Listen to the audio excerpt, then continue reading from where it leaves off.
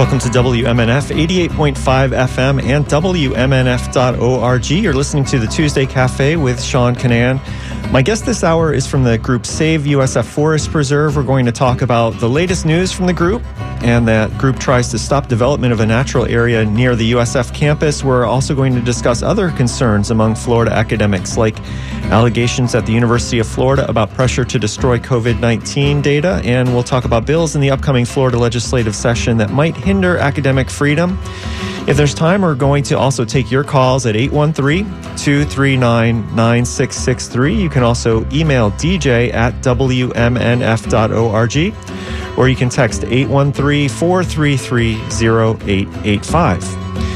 Joining me by Zoom today is Dr. Jeannie Munger from the group Save USF Forest Preserve. Until just a few days ago, she was a doctoral student in the Department of Integrative Biology at the University of South Florida, but she just earned her PhD in Ecology and Evolution. Welcome back to WMNF, Jeannie, and congratulations. Thank you for having me once again, and thank you for the congratulations. Well, welcome back. In the spring, the University of South Florida asked for and received proposals to develop land in the USF Forest Preserve, which is north of the USF Tampa campus. So remind people what the preserve is, where it's situated, and why you think it's important enough to keep safe from development. Sure. The USF Forest Preserve is a natural area that lies just to the north of USF's Tampa campus. It is an area that has been used as a natural classroom and research facility for several decades, at least 50 years, by the department that I just graduated from, but also several other departments, such as anthropology and geosciences. And it also is part of a wildlife corridor that stretches from the Cypress Creek floodplain up to the Green Swamp, which connects to a much greater Florida wildlife corridor in the heart of the state. In addition to this, it is along the Cypress Creek tributary, which flows into the Hillsborough River, which is a significant source for drinking water for the Tampa Bay area. And this water source is also very important for estuary health in Tampa Bay. Because the fresh water from this area flows down into Tampa Bay, which for people who aren't that familiar with estuaries, how does an estuary work and why is fresh water important? Well, so we live on what is essentially a large estuary. Tampa Bay is considered an estuarine environment. And what is unique about estuaries is that they rely on a very delicate flux of both fresh and salt water in those ecosystems. So fresh water that flows from rivers and streams is what keeps those estuaries healthy. That fresh water supports shellfish, which can in turn improve water quality. It also helps keep the concentration of nutrients, typically in a good system, the concentration of nutrients low by having nice flushes of fresh water. When you lose those kinds of fluxes of fresh water or they're polluted, you start to have some issues like what we've seen with the Indian River Lagoon and the Caloosahatchee estuary. So they're critically important to the health of those ecosystems. And the issues you're talking about are algae blooms. Correct, yes. So cyanobacterial blooms, but also red tide blooms. Our guest is Dr. Jeannie Munger from the group Save USF Forest Preserve. You're listening to Tuesday Cafe with Sean Canan on WMNF Tampa. And this nonprofit that you've formed, what is it and what's the goal of it? Sure. So we, on the heels of this issue that we kind of championed as a group of predominantly graduate students at USF, we got in touch, or other groups got in touch with us, people from the University of Florida, as well as academics at University of Central Florida, and discussed with us very similar issues that have happened on those campuses. in that the universities were eyeing either conservation land, restoration land, or natural areas for development. And so earlier this year, for instance, at the University of Florida, there was an effort to save McCarty Woods, which was a 2-acre area adjacent to Lake Alice, so right on the University of Florida campus. And that group was successful in preventing development of those woods. But what we ultimately realized is that this is an issue that isn't unique to USF, and it's not an issue either that's unique to the state of Florida, that a lot of universities that have these conservation lands in their property holdings are looking to develop them. We saw this with a colleague of ours, Olivia Blondheim, who did her undergraduate degree in New Jersey at Drew University. They're also looking at carving up part of their teaching and research forest for development. So ultimately, this nonprofit that we formed, which is called Friends of University Natural Areas, is a part advocacy group. We hope to partner with other student activist groups that are trying to prevent these important conservation lands from being developed. But we are also looking to provide financial support to the USF Forest Preserve through donations that will help, fund land management, like prescribed burns that are very important in the upland area, as well as invasive species removal and general upkeep of the property. And so then another goal of ours, too, is to increase educational opportunities. And to that end, we actually have our first USF intern who will be looking at some of the policy side of this issue with the USF Forest Preserve, but also helping us with our organizing. So, those are our broad goals: advocacy, environmental stewardship, and education. And you've been calling on USF to put a conservation easement on this property that's north of campus. How is that effort going? That's correct. So I think we have made some really fantastic strides, particularly in the last few months. So we at USF now have an interim president, Rhea Law, and she stepped in, and I really have to commend her for the way she has spearheaded this matter in particular. She hired an independent environmental consultant to review the ecological value of the site. And on the heels of that assessment, she formed a presidential committee called the North Fletcher Property Committee, Advisory Committee, rather. That has been tasked with both reviewing that environmental assessment, but also providing additional assessments, which have been conducted over the last several decades, ultimately providing a recommendation for what should happen to the forest preserve.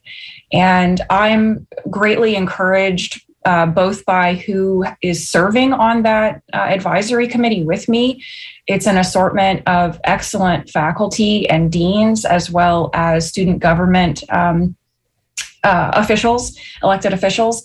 And I think the discussions that we've had so far have been fantastic, really, insofar as we've discussed protecting the preserve. I think that this immediate threat that was brought forth by the RFI has, I don't want to say, the word that's coming to mind is neutralized, but I'm not sure that I necessarily want to say that. But I think that that particular development concern is no longer on the table. And I'm hopeful that the recommendation that we provide will involve maybe something like an annual budget or, other interesting possibilities for leveraging the educational and research opportunities that are available out there. And I would want to back up a second. You used an acronym that not everyone might know. You said RFI, which is Request for Information. That's how we found out that the university was even considering developing here, because they put out this request for information.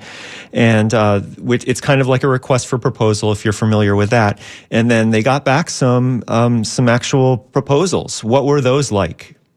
Yes, that's correct. So I believe, if memory serves me, there were, I think, 8 proposals in total. However, one was actually submitted by Hillsborough County Board of County Commissioners, which was their ruling on the issue, triggering ELAP, which is the Environmental Lands Acquisition and Protection Program, to also review the ecological value of the site. So those other proposals that you're talking about, they included things like, subdivisions, and some did include research facilities, but also a stadium. Although the university has been very explicit that they were never intending to put a stadium on that property. However, I think they were potentially interested in, other means of leveraging that property, to financially benefit the university. And I don't personally think that the previous administration was necessarily fully aware of the ecological and cultural value of the forest preserve when they, solicited this property for development. I did want to say that I had forgot to answer your question about a conservation easement specifically. And I think this is important because what we understand now about the property is that it is technically owned by the state of Florida, and it has been leased to USF on a 99-year lease, which began in 1974. So as far as actually succeeding in putting a conservation easement on the property, that would require us to go to the state and, legislatively petition that they put an easement on the property. I want to remind people that you're listening to Dr. Jeannie Munger from this group Save USF Forest Preserve, and we're on Tuesday Cafe. I'm Sean Canan, and this is WMNF Tampa 88.5 FM. We're talking about the USF Forest Preserve efforts in the past to potentially develop there, and we're learning more about the efforts here by these students and others who are trying to stop development from happening there now and in the future. I'm going to ask a question that I'm not sure you'll have an answer for, but you had mentioned, you called it the previous administration. So USF's former president, Stephen Corral, was in charge when this RFP, this RFI went out, this request for proposals, essentially. Right. And it's to some of us, it seemed a little bit like it was tone deaf request, and it's maybe a bad mistake, and the community seemed to have reacted that way. And then in July, we found out that Stephen Corral was going to retire. Do you think that there might be any connection between him leaving the school and this decision to ask people what to do with the USF Forest Preserve, including possible development? I don't think that we were the only reason why he stepped down, but I think that there were several sort of hot button issues that were happening at the university. Certainly the attempt at closing the College of Education, which resulted in a very similar public pushback, which saved the College of Education. That was certainly something I think that contributed to the administrative turnover. I think also there were some budgetary concerns that were never really clarified by that administration. And I think, this, of course, I'm essentially parroting what Faculty Senate President Tim Boas has been quoted as saying, that all of these things together probably played a role in that administrative turnover. But I don't think we were exclusively the reason why. Shortly after your group started organizing, a documentary was filmed at the preserve. It was about your student-led effort to save the USF Forest Preserve. It's called Choke Point. How has that documentary raised awareness about your concerns there? Well, it has been a fabulous contribution to our ability to raise awareness. Luke Myers, who graduated in the spring from USF with his MFA, sort of joined forces with us, and he now also sits on our nonprofit board.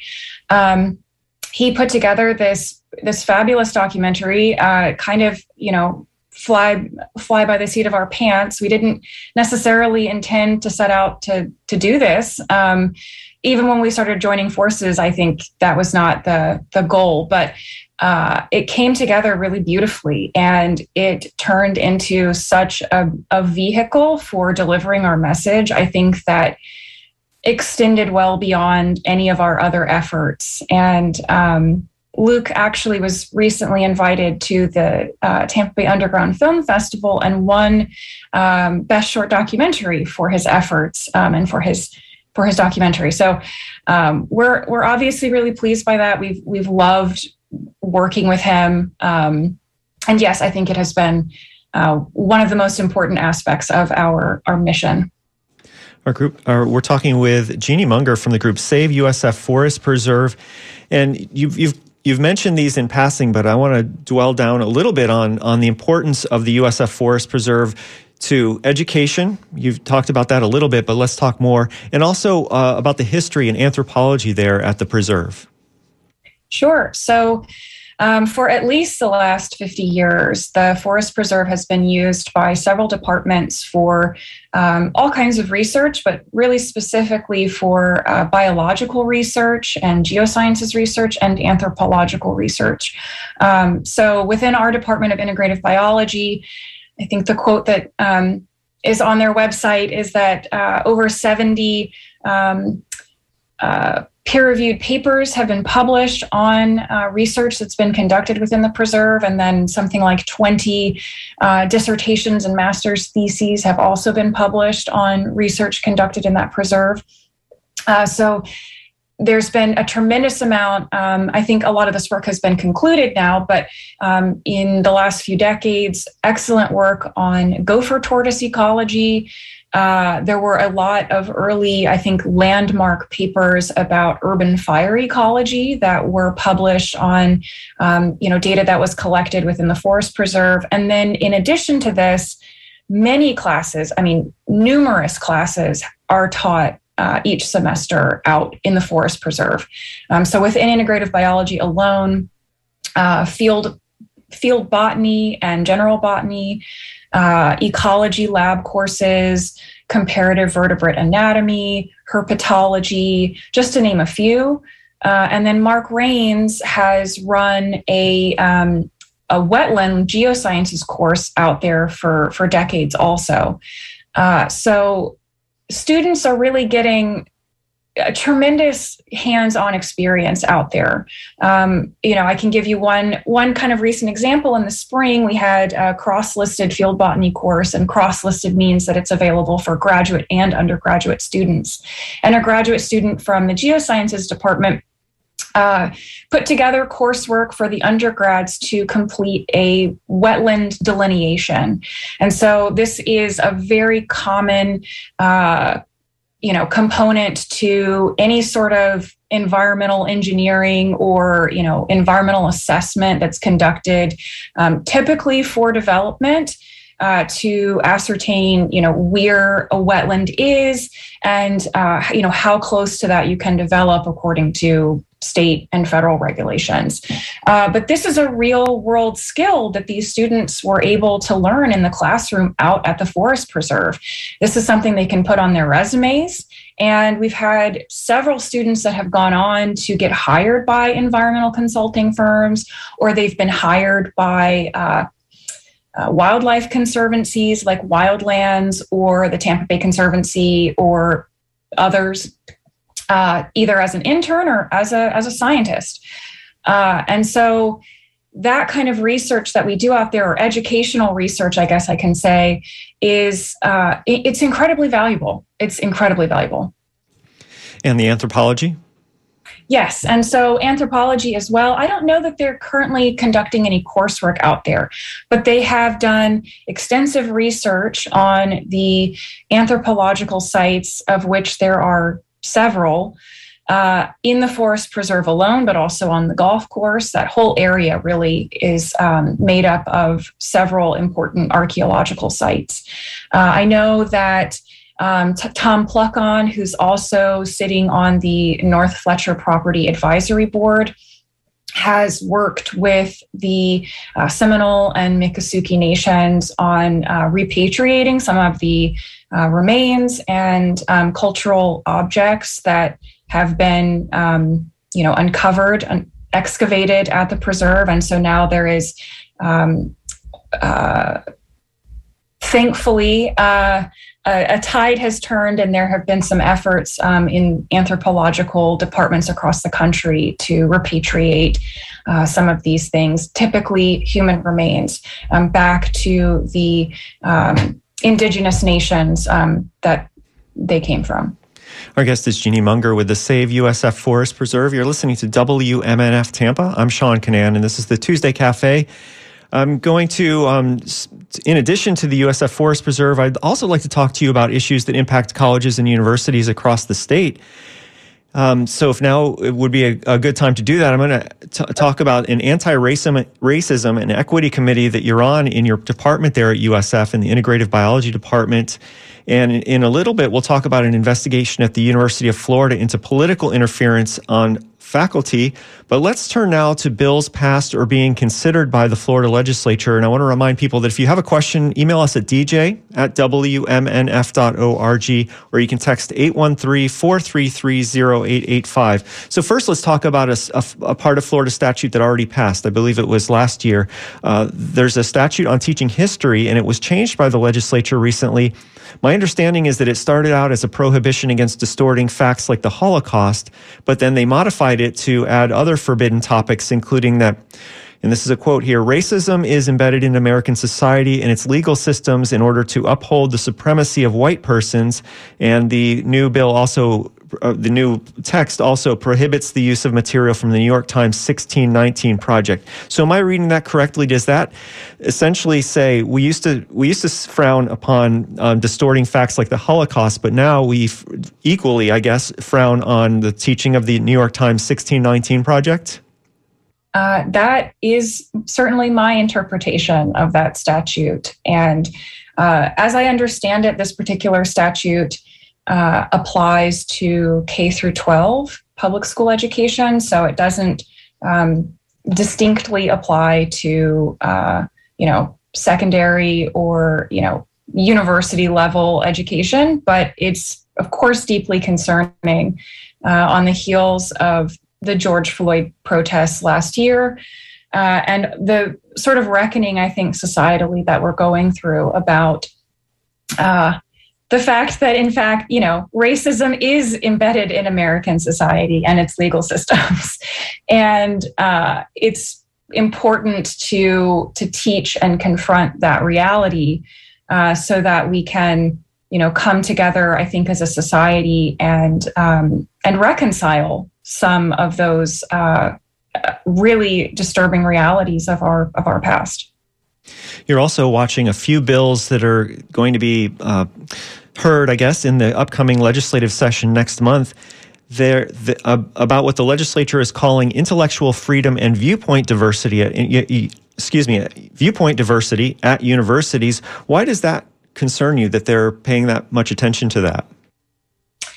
Well, certainly we're seeing I have several thoughts about this. I think we're seeing, and this is certainly the case with the University of Florida and the situation brewing there, we're seeing several sort of methods of political interference in academic freedom. And I think with that statute, or with that bill in particular, this also references recording in the classroom. If I'm correct about that, there are several of these now that are pretty concerning.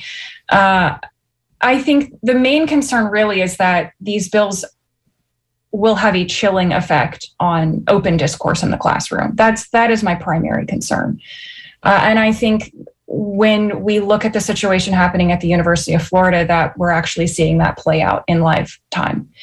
And I think that there can be really far-reaching consequences for those chilling effects on academic freedom.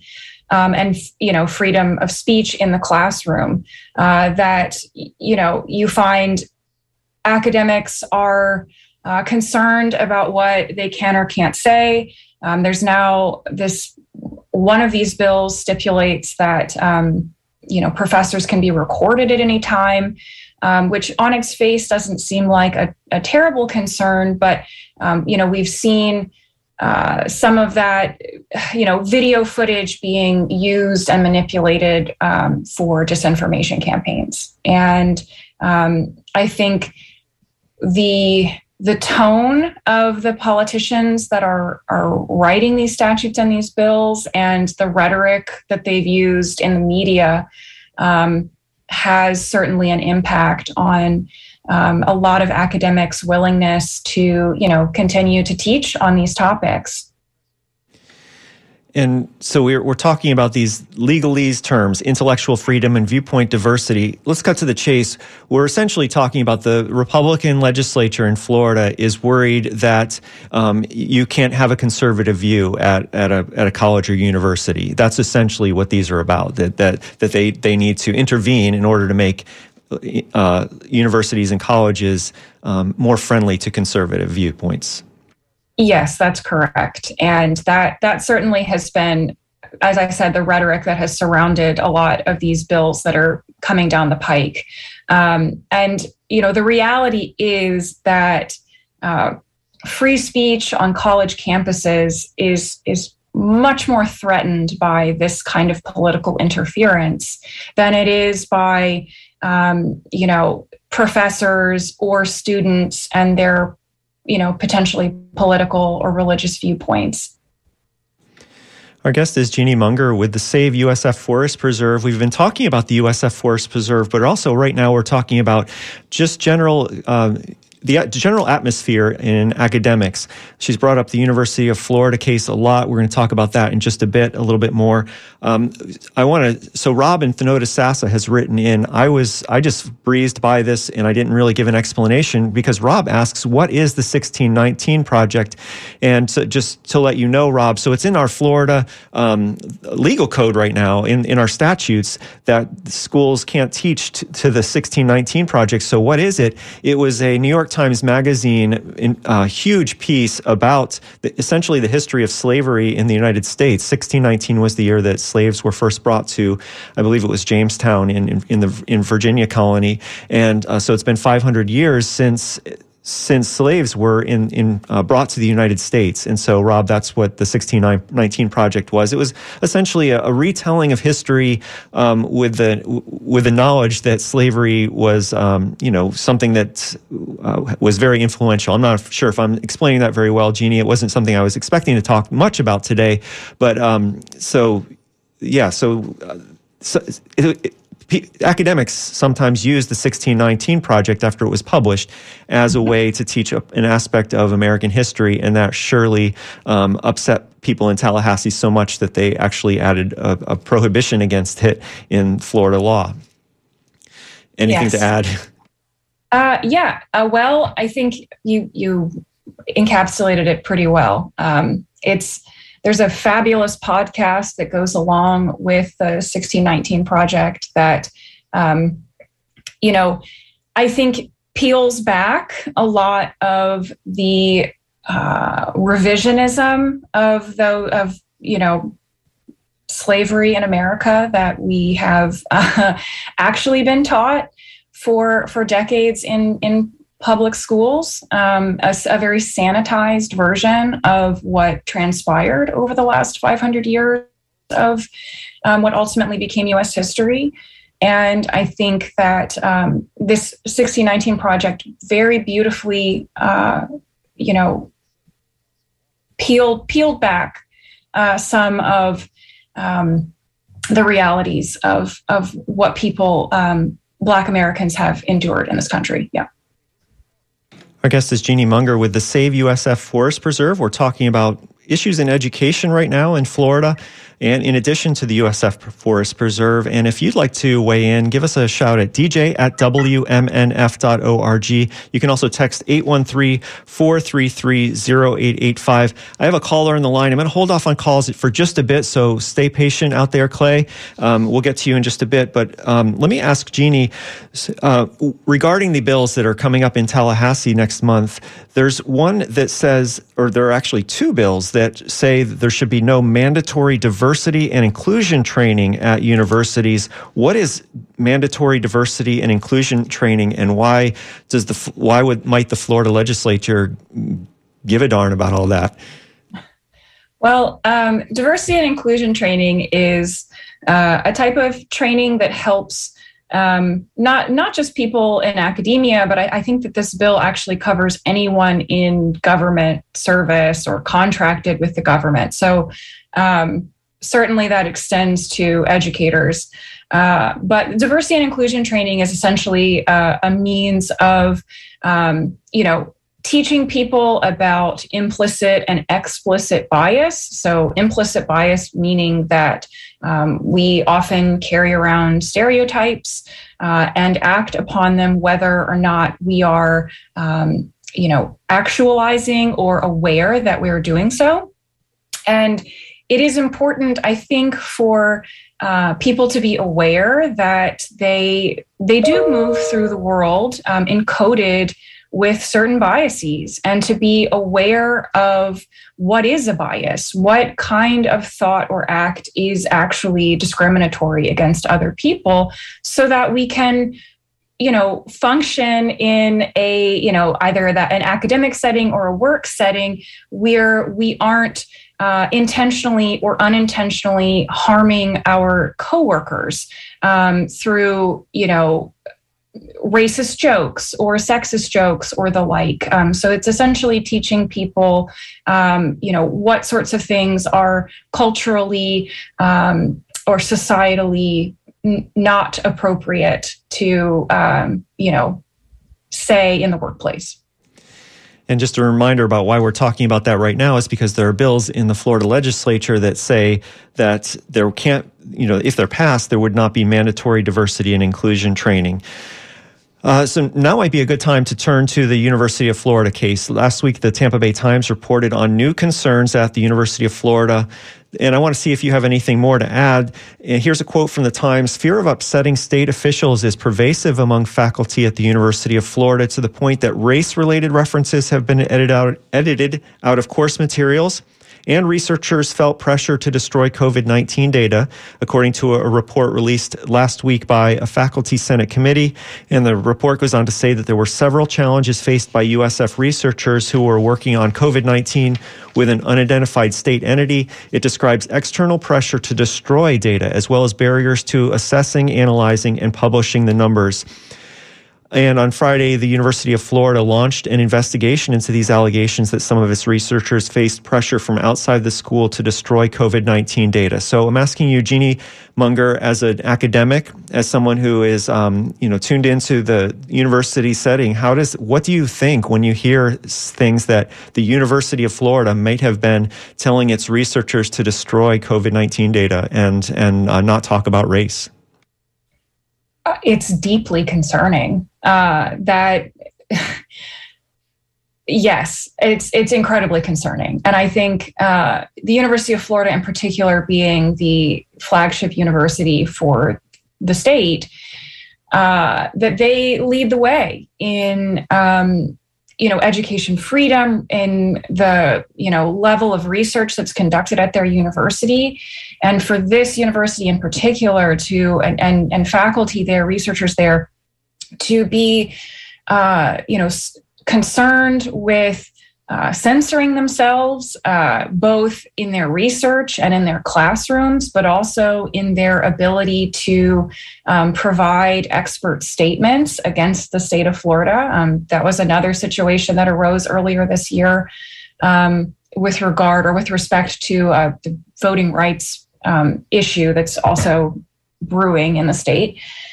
It's incredibly concerning, and I think that it has impacts across the university system. I think that we certainly at USF we're watching what the University of Florida was going to do this past semester as far as what kinds of health and safety protocols they were going to implement on campus.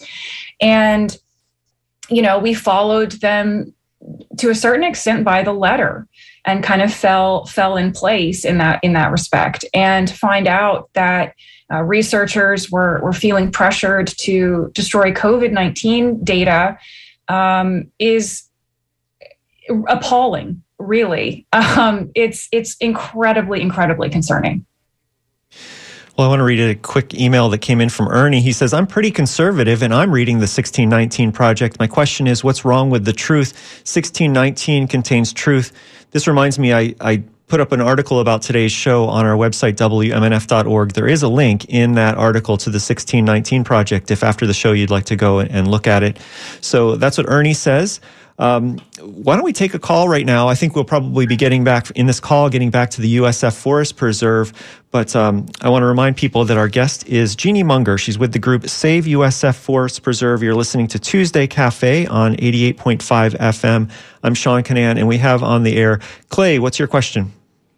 Well, first, let me thank Jeannie for all the hard work she's been doing, her and everyone else on this issue and other issues. It's been a great show, Sean. You've covered a lot of ground here. So during your conversation, you said, Jeannie, that the state of Florida actually owns the property and that there's a 99-year lease on it by USF. So my first question is, how does one sell something that doesn't belong to them? And my second point I'd like to make is that the state of Florida is voted to, in the legislature, to maintain this wildlife corridor throughout the state. And this is an integral part of doing that. And if the state already owns the property and the state's supposed to have our own land preserving arm, I can't remember what it's called right now, but there doesn't seem to be a problem here. It's just they stamp it, it's conservation land, it's part of the corridor, and issue's over. Thanks for the question, Clay. Yeah, so to your first question, how does someone sell or develop something that doesn't belong to them? I think stipulated in that lease agreement is that USF is allowed to develop property as long as, and I quote, it supports student success, which I can say within the context of our North Fletcher Property Advisory Board meetings that there's been a lot of contention about that particular phrase. Because it is, of course, very open-ended. And my concern has been, what all can we shoehorn into this idea of supporting student success, right? So recently, the university built or allowed Publix to build a grocery store on USF campus proper. And I think that, that was very important because that area is a food desert, and that grocery store now provides, really critical access to food that wasn't necessarily available to the people that lived in that area. Nonetheless, putting, commercial property on, university or state land it kind of begs the question, what else can they build that could be supportive of student success, but not necessarily something that maybe the community wants. So that's kind of the situation there. And I would say as well that thank you for bringing up that Florida Wildlife Corridor bill that passed earlier this year. And I think that you're absolutely right, that I would love to see the state just say, yes, this is absolutely part of this corridor, and we want to see this, permanently protected. That's the idealist in me, that it will be a very simple process. But yeah, it remains to be seen as to what the state will say when we take up that next part of the fight.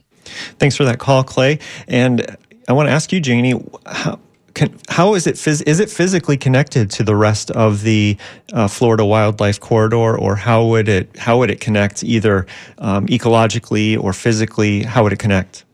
Sure. So the USF Forest Preserve, as I mentioned earlier, is it actually butts up against the Cypress Creek tributary, and that tributary flows into the Hillsborough River. And there is a contiguous corridor along the Hillsborough River that ultimately connects to the Green Swamp, which are some of the headwaters of the Hillsborough River. And then that Green Swamp is considered to be, according to people who have championed this concept of the Florida Wildlife Corridor, the quote unquote beating heart of this corridor. So it connects up to the Green Swamp, as I said, through the Hillsborough River. Our guest is Jeannie Munger with the Save USF Forest Preserve, and I want to read a text here that came in from Ron in Tampa. He says, my compliments to Jeannie on her work at trying to save the USF Preserve. These 800 acres are an absolute crown jewel of natural beauty that must be preserved for the sanctity of a much larger ecosystem region surrounding it. Everyone who cares about the future of Florida, especially in this county, should get behind their efforts. So that's the words from Ron in Tampa. Let me turn now. I have a little bit of audio from Charlie Crist talking about the University of Florida issue that's been happening. I know we're kind of jumping around topics, but I guess the unifying topic here is academia and being universities in the state. So candidate for governor Charlie Crist held a Zoom press conference a few days ago about the issue at the University of Florida. Here's some of the audio to give people more perspective on the issue, and we'll talk about that in just a moment. But here's what Congressmember Charlie Crist had to say. Yesterday, a faculty senate committee at our state's flagship university, the University of Florida, released a deeply concerning report detailing pages upon pages of instances in which the university censored their own faculty by pressuring professors and researchers to, among many things, destroy COVID-19 data and refrain from publicly criticizing Governor Ron DeSantis and state officials. This report makes it clear that the university feared retaliation and the withholding of state funds, so much so that it created a culture of suppression among their own faculty in order to appease our governor. Professors were told they could not put the word critical and race near one another in the same sentence. They were prevented from serving as expert witnesses in cases against the state, and they were silenced from reporting the truth during the worst of this pandemic. The censorship of the University of Florida faculty is clearly unacceptable, undemocratic, and un-American, and we know who's to blame. As Governor DeSantis attacks and defunds school boards and businesses who dare to challenge his leadership, it is clear that this governor has and will continue to use and abuse the power of his office to make sure Floridians fall in line and aid and abet his partisan agenda. As if we needed further proof, 4 of the 13 members that sit on the University Board of Trustees are major donors to Governor DeSantis, one of whom happens to be chairman of the board, and went so far as to say that faculty speaking out against the censorship are, quote, disrespectful to the university and will be stopped. We are here today because we cannot and will not stand for that. Today, I sent a letter to the chair of the Board of Governors and the chancellor of the state university system, calling for an investigation into what happened and who is directing the censorship. In addition, I'm calling on the board to set and enforce robust standards protecting academic freedom going forward, because we cannot allow Governor DeSantis' regime to go unchecked. Just as this governor has endangered our state during the pandemic, he now possesses a direct threat to freedom of speech and academic freedom at faculty, not only at the University of Florida, but all our institutions of higher learning. Governor DeSantis is wrong yet again. He's wrong on voting rights, he's wrong on women's rights, and he's wrong on academic freedom. With that, I'll pass it over to Commissioner Areola, and thank you all. And I should also let you know that I had a conversation with Debbie Wasserman Schultz. She, of course, is on the Oversight Committee that started looking into some of these problems relating to the 3 professors that were asked not to be given testimony to the Florida legislature on the voting law. Commissioner Areola. Well, that was Congressmember Charlie Crist speaking the other day in a press conference about what's going on at the University of Florida. He seemed pretty steamed about it. I should say, of course, he's running for governor, so he also had a political bone to pick with who he hopes will be his opponent in next November, the current governor, Ron DeSantis. And I want to remind people that my guest here to talk about this is Dr. Jeannie Munger from the group Save USF Forest Preserve. Congressmember Crist, he didn't hold anything back there. He seems pretty upset at the apparent lack of academic freedom at the University of Florida and the fact that it's pretty incredible, I have to say, of how political this seems to be, and there seems to be a direct link between Tallahassee and what's happening or at least what happened or seems to have happened at the University of Florida.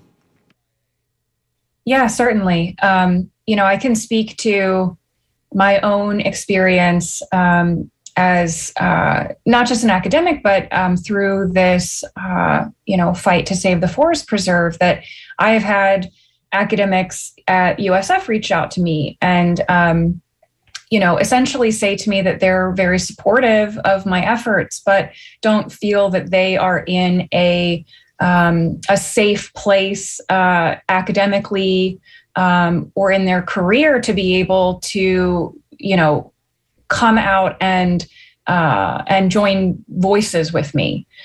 So I know, this is maybe because of administration at USF at the time, but I think ultimately it does go up to the top. People even, I think in particular in the humanities, this is who I've heard this from, that often feel like their programs are on the chopping block. But to hear that people in medical research were,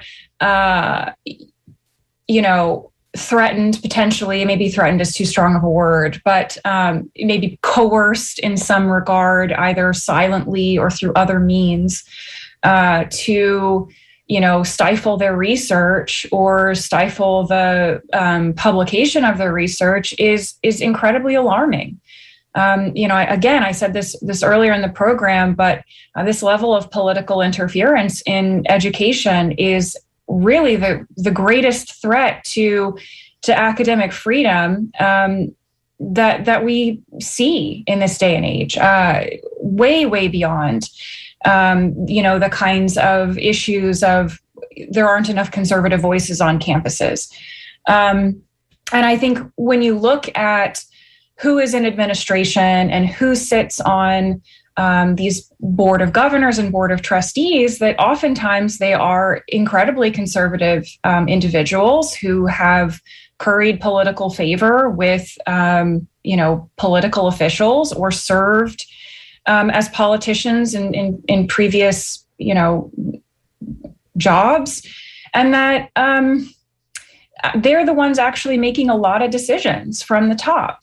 And so this idea that universities are kind of these, bastions of Marxist communist thought, and that we're just like churning out little communists it couldn't be farther from the truth. In fact, once you really peel back and see who's making the executive decisions at these universities, and I have my own concerns coming on and talking about academic freedom and kind of pointing a finger at administrative officials in this particular context, because I worry about, how it might impact my effort to have an easement put on the USF Forest Preserve, that I'm coming out against this governor and these threats to academic freedom on these campuses.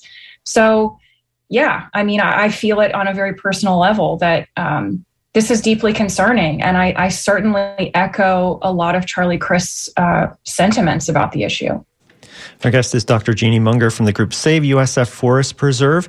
I want to read a quick email here from David, and then we'll take another call. David says, I'm very upset about the recent UF academic freedom controversy. I don't just blame DeSantis. I also blame Mohseni, the current board chair at UF, who is a big DeSantis donor and a crony. As a UF alum, I'm ashamed of the university leadership for this egregious behavior. I hope that alums will stop paying on their charitable pledges until Mohseni is forced out. So this is the thoughts from one UF alum, David, out there in cyberspace. Should we just take the call, or do you have anything to respond to that, Jeannie? Well, I think my concern is just that, this is in one instance why elections are so important, because the governor appoints these people to these positions of power that sit on the board of governors and the board of trustees. And so it's really very important that we are considered in who we select as a governor for this reason. Yeah. All right, let's go. Let's take a call here from Dell in St. Pete. Dell, you're on the air. What would you like to say? And I believe you're going to be talking about the USF Forest Preserve again. Is that right? Yes, this is Daryl. Yes. Is there any advantage to using the Florida State Constitution, Article 2, Section 7? And I'll read it. Natural resources and scenic beauty. It shall be the policy of the state to conserve and protect its natural resources and scenic beauty. Adequate provision shall be made by law for the abatement of air and water pollution and of excessive and unnecessary noise, and for the conservation and protection of natural resources. It would seem, since they took an oath to our Florida State Constitution, it seems like that could be applicable for things like this. All right, Daryl, thanks for the question, and thanks for pointing that out. What do you think, Jeannie? Yeah, that's fantastic, and I will be writing that article down. Thinking pretty considerately about using that in our arguments as we move to the state of Florida in hoping that they'll put an easement on the property. Yeah, I think one of the things that we've said as an organization several times is that, even though we have laws limiting the destruction of wetlands, and a lot of those laws have been in place since the formation of the EPA in the 1970s, that we still have far fewer wetlands now than we did before those laws were passed. And so, that's an unfortunate reality, particularly that we face in the state of Florida. I think a lot of Floridians are all too familiar with the drumbeat of progress, as it were, progress in big quotation marks, as far as sort of unfettered development is concerned. That, I would love to be able to use that, but it's a tough fight for sure. Let me read an email that came in from another David. He said, recently DeSantis went on a warpath with the feds, saying that this is the United States of America, with states having the last say. Further, he said it's not the United County Commissioners or United School Boards. His most recent mantra is that this is free Florida. He and his oligarchs, especially in the FDOT, with a now renewed Highways to Ruin program, are completing a power grab that's nothing more than a fascist takeover, and it's not free Florida, says David out there in cyberspace. And he ends with, Jeannie has done fantastic work. So how would you respond to David, and what is he talking about, these Highways to Ruin and a renewed program here? Sure. So he's referring to several FDOT programs, many of which were squashed earlier this year. There was a Turnpike extension, I think, that was projected to go through the Everglades and cut through Florida panther habitat. There was another extension that was proposed to cut through some of the last really beautiful rural lands in Central Florida. So it would have kind of been, I think, just to the east of Highway 98 and cut through really important springs regions in North Central Florida. And there was, resounding public opposition to these bills The Florida Panther connector one was squashed, as well as the big connector all the way up through Central Florida. But now they want to build another turnpike extension that would cut through, I think, the Williston area, so it would extend up past Wildwood. And again, these are very important springs regions. The Rainbow River is right there. And Jeannie, I'm going to have to cut you off there. I apologize. We are coming up near the end of the show, but I do want to thank you so much for coming back on WMNF. Jeannie, where can people find out more about the group Save USF Forest Preserve? You can find out more at saveusforestpreserve.com, and there are links to all of our social media on our website. All right, thanks so much. That's Dr. Jeannie Munger from the group Save USF Forest Preserve. She's part of USF's North Fletcher Property Advisory Committee as well. I want to thank Barbara Fling for answering phones. You've been listening to Tuesday Cafe with Sean Canan. The show is every Tuesday morning at 10. One of my guests next week will be Walter L. Smith II. You may have heard that weekday music shows are inviting their evening and weekend colleagues to introduce listeners to different shows as part of WMNF's mission calendar. Well, I'm going to bring in the host of Sunday Forum next Tuesday at 10. Janet and Shelley host Midpoint tomorrow at 10. Coming up next is Janelle Irwin at 11 on WMNF Tampa.